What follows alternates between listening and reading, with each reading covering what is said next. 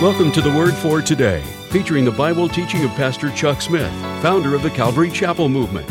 This radio program is a verse-by-verse study through the entire Bible. And on today's edition of the Word for Today, Pastor Chuck continues with evolutionary changes within species, as we pick up in Genesis chapter 6, verse 16. And now, with today's message, here's Pastor Chuck. Now, of course, when Noah brought them in, it was all after their kind. In other words, he didn't have to bring in dachshunds and colliers and spaniels and samoyeds and all different kinds. He could bring in one pair of dogs. And there are mutant strains that do exist. And there is definitely evolutionary processes that take place on a horizontal plane.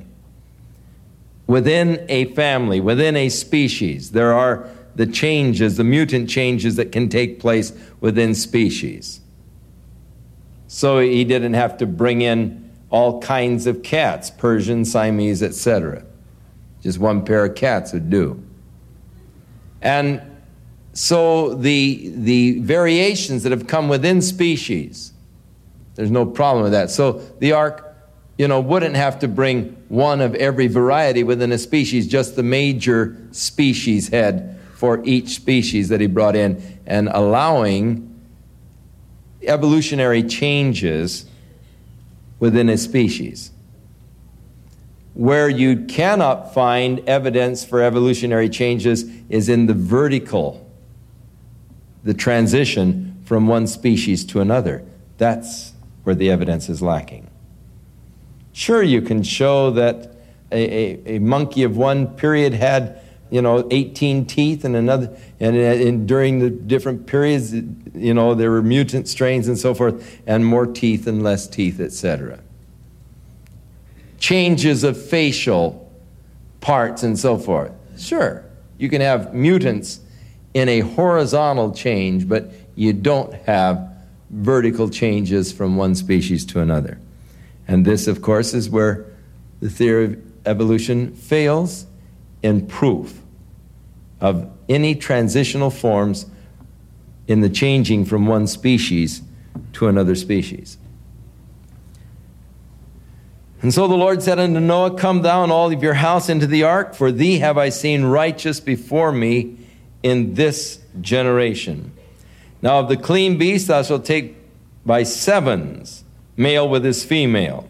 So 7 pair of the clean beast, and of the beasts that are not clean by 2, the male with his female. Of the fowls of the air by 7s, the male and the female, to keep the seed alive upon the face of all the earth. For in 7 days I will cause it to rain upon the earth for 40 days and 40 nights, and every living substance that I have made will I destroy from off the face of the earth. And Noah did according to all that the Lord commanded him, and Noah was 600 years old when the flood of waters was upon the earth. And Noah went in, and his sons and his wife and his sons' wives with him, into the ark because of the waters of the flood, and of the clean beasts and the beasts that were not clean, and the fowls and everything that creeps upon the earth. There went in 2 and 2 unto Noah into the ark, the male and the female, as God had commanded Noah.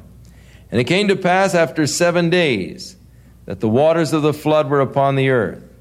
And in the 600th year of Noah's life, in the 2nd month, the 17th day of the month, the same day were all the fountains of the great deep broken up, and the windows of heaven were opened. Now you remember back in the first chapter of Genesis that God set a space, the raquia, the heavens, separating the waters which were above the heavens and the waters which were upon the earth. These waters now condensed and fell to the earth, but with that, the great fountains of the deep being broken up. There were great upheavals, no doubt, upward thrust of mountain ranges. It could be at this time that the Himalayas did rise out of the sea. As former mountain ranges collapsed into the sea, the pressure of the water, as the ocean bodies were moved, the pressure pushing downward upon the new ocean beds would thrust upwards mountain ranges and would create a whole violent change in the geographical surface of the earth. And I have no doubt but that there were many dramatic changes as far as geography is concerned at the time of the flood, as mountain ranges would disappear, the great fountains of the deep broken up, the rain descending, the pressure of the new oceans and the changing of oceans and so forth would, of course, create great changes. There used to be a vast ocean up in the area of middle northern America, up in the area of Salt Lake, and they feel that that's all that's left of what was once a very vast ocean. You go over to the south rim of the canyon there, and you find at the 8,000-foot level fossil remains of sea fish, shells, mollusks, and so forth. So that area was once covered by a vast ocean. Dinosaurs lived around its edges. The Painted Desert is an interesting area to search for dinosaur artifacts. I have a very interesting vertebrae of a dinosaur from the Painted Desert there. And it's very interesting to go and search for the remains of the dinosaurs that were once around the shores of the vast ocean that was up in that area, or the vast sea, whichever the case may be. But there have been great cataclysmic changes, upward thrust, pressures by the water changing its beds and so forth, and all testify to the truth of the biblical account of there one time being a great cataclysmic upheaval in which the fountains of the deep were opened. Changes of the ocean floors, changes of mountain ranges, upward thrust, other areas sinking and disappearing. It could be that the lost continent of Atlantis and Mu, that there is in reality a basis of fact that these did exist, and they could have been eliminated by this great flood, by the whole change of the structures. They have found in the middle Atlantic vast beds of sand. You only have sand on the seashore. It's caused by the action of the movement of the water wearing down the rocks and so forth, the granite. Much of the sea is covered by silt through the centuries, just the silt settling down to the bottom of the ocean. But these great beds of sand are something they can't explain out in the middle of the Atlantic, showing that it was once a beach, a seashore. Why isn't it covered by several feet of silt? How did it get there? All interesting things that the scientists have not yet figured out. But the flood, with the changes of the surface of the earth, would easily explain all of these things. So the great fountains of the deep were broken up. The windows of heaven were open, and the rain was upon the earth for 40 days and 40 nights. And in the selfsame day entered Noah and Shem and Ham and Japheth, in the sons of Noah, and Noah's wife and the 3 wives of his sons with them, into the ark.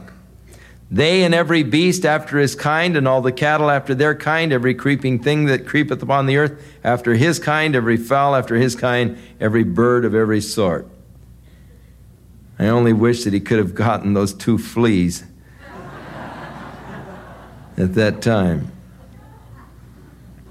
And they went in unto Noah into the ark, 2 and 2 of all the flesh wherein is the breath of life.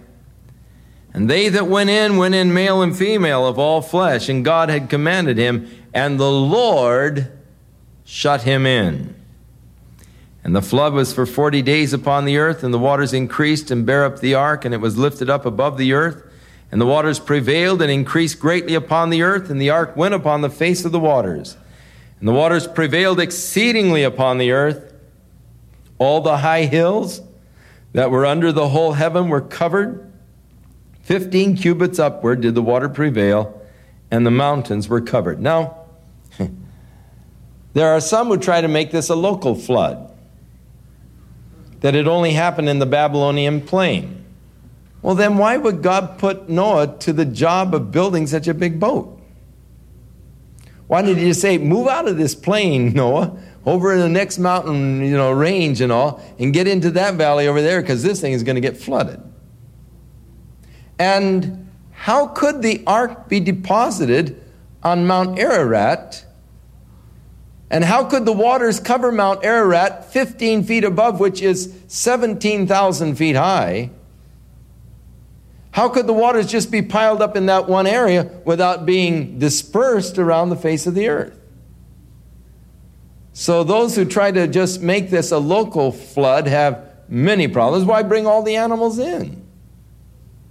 It would not at all be necessary if it were just a localized flood. But evidence, of course, the Scripture declares it was a worldwide flood, and evidence would seem to go along with the Scriptures on this. That is, the whales being found here in Vermont, 500 feet above sea level, and the cavern in Maryland and things of this nature with the various animals thrust in and broken up. The flood was 40 days upon the earth. The waters increased, bare the ark. It was lifted up above the earth. The waters prevailed and were increased greatly upon the earth. The ark went upon the face of the waters, and the waters prevailed exceedingly upon the earth. All the high hills that were under the whole heaven were covered. 15 cubits upward did the waters prevail, and the mountains were covered. That is 15 feet above the highest mountain. And all flesh died that moved upon the earth, both of fowl and cattle and beast and every creeping thing that creepeth upon the earth, and every man. All in whose nostrils was the breath of life, of all that was in the dry land died. And every living substance was destroyed, which was upon the face of the ground, both man and cattle, creeping things, fowl of heaven. They were destroyed from the earth, and Noah only remained alive, and they that were with him in the ark. And the waters prevailed upon the earth for 150 days, almost a half a year. The waters prevailed upon the earth during this time of great cataclysmic upheaval.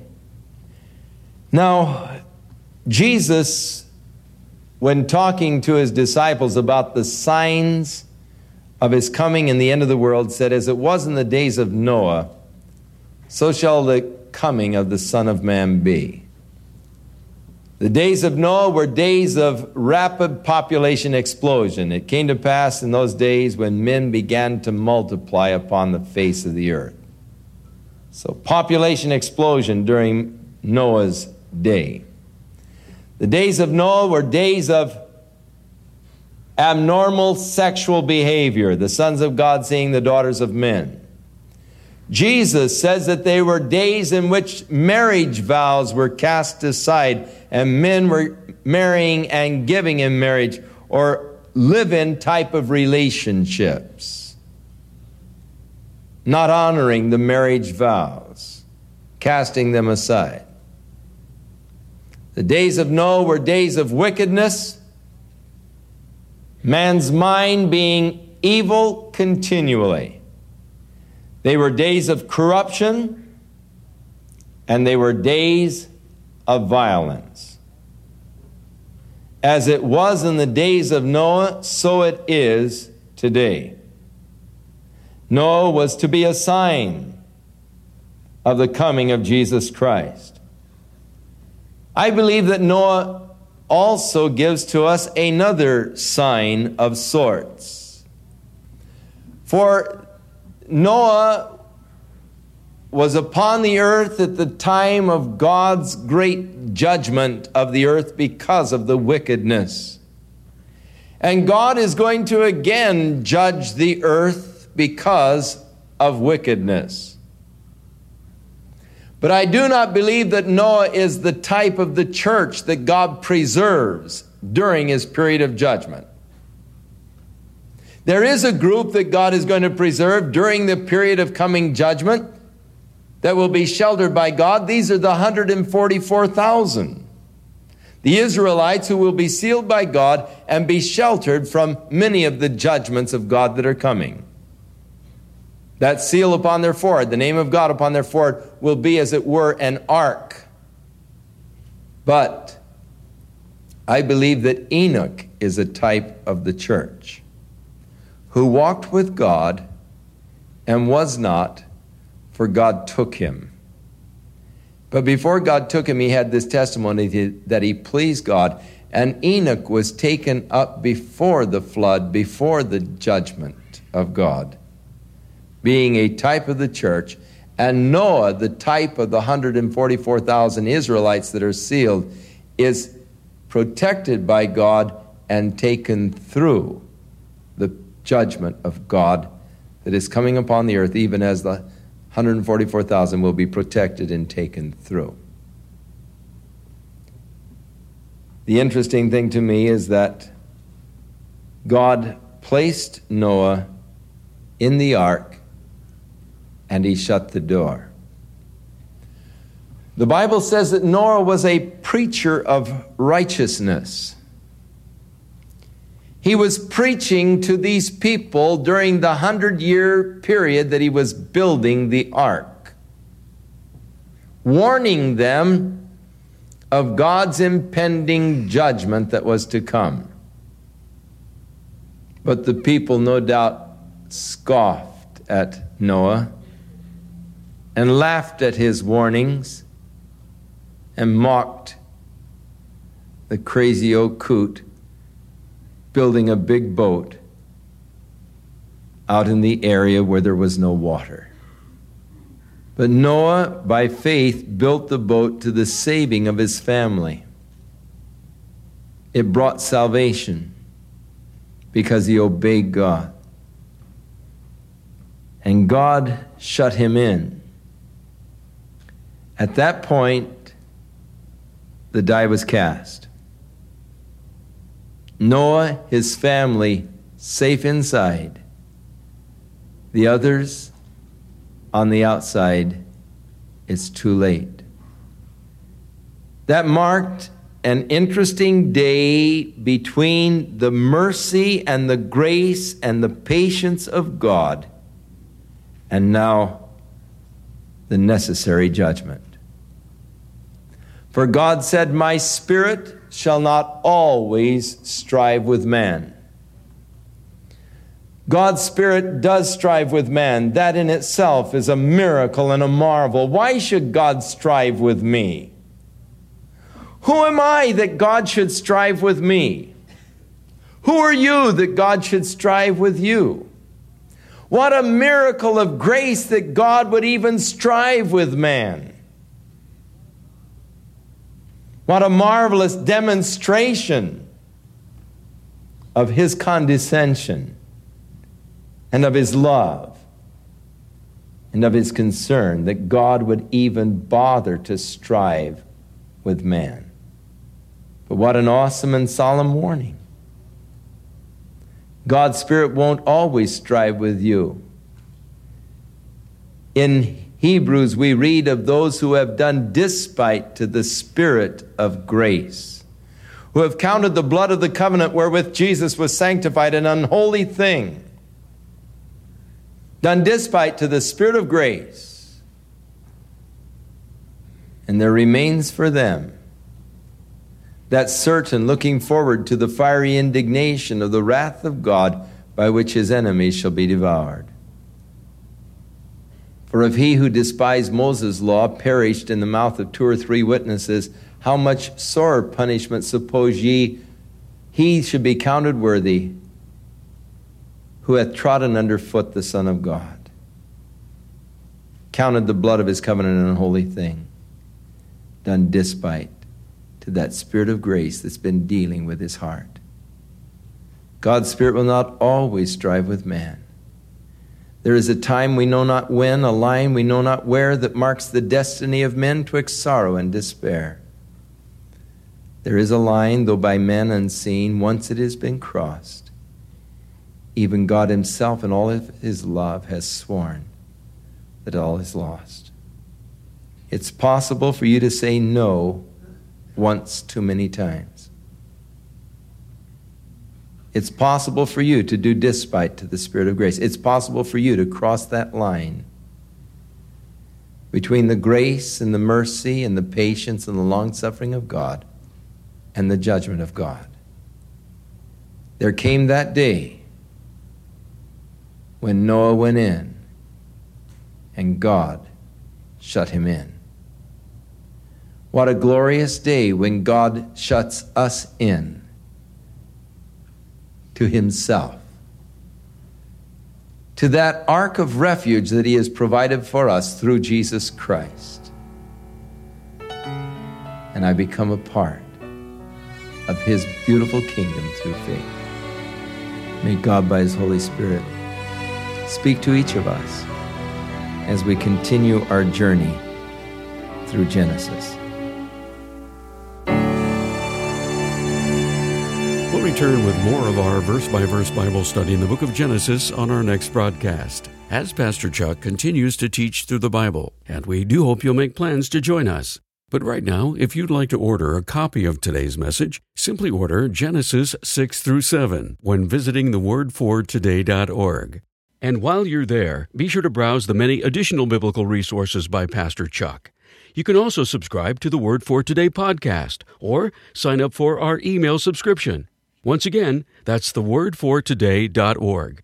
For those of you wishing to call, our toll-free number is 1-800-272-WORD, and our office hours are Monday through Friday, 8 a.m. to 5 p.m. Pacific Time. Again, that's 1-800-272-9673.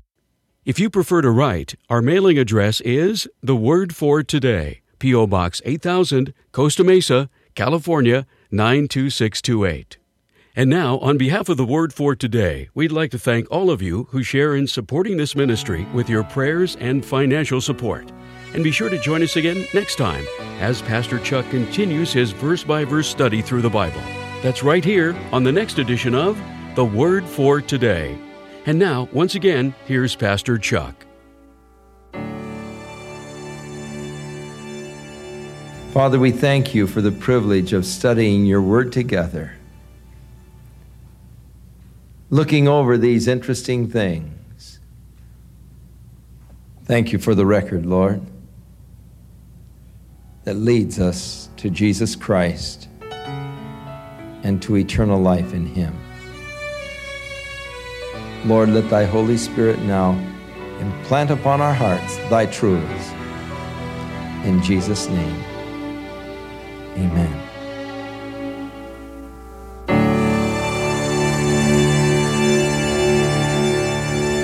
This program has been sponsored by Calvary Chapel of Costa Mesa, California. For those who like to read books electronically on their mobile devices, you can now download most of Pastor Chuck and Kay Smith's books to your Kindle reader or any mobile device, such as your cell phone. What a blessing to be able to have these resources with you at all times, especially when you're in a place to minister to another person. If you read ebooks, then you know the advantage of being able to search, find, and minister within seconds. And with all of Pastor Chuck and Kay's insights into biblical wisdom, this is a great opportunity to be able to gain from their books so you can share the good news with others.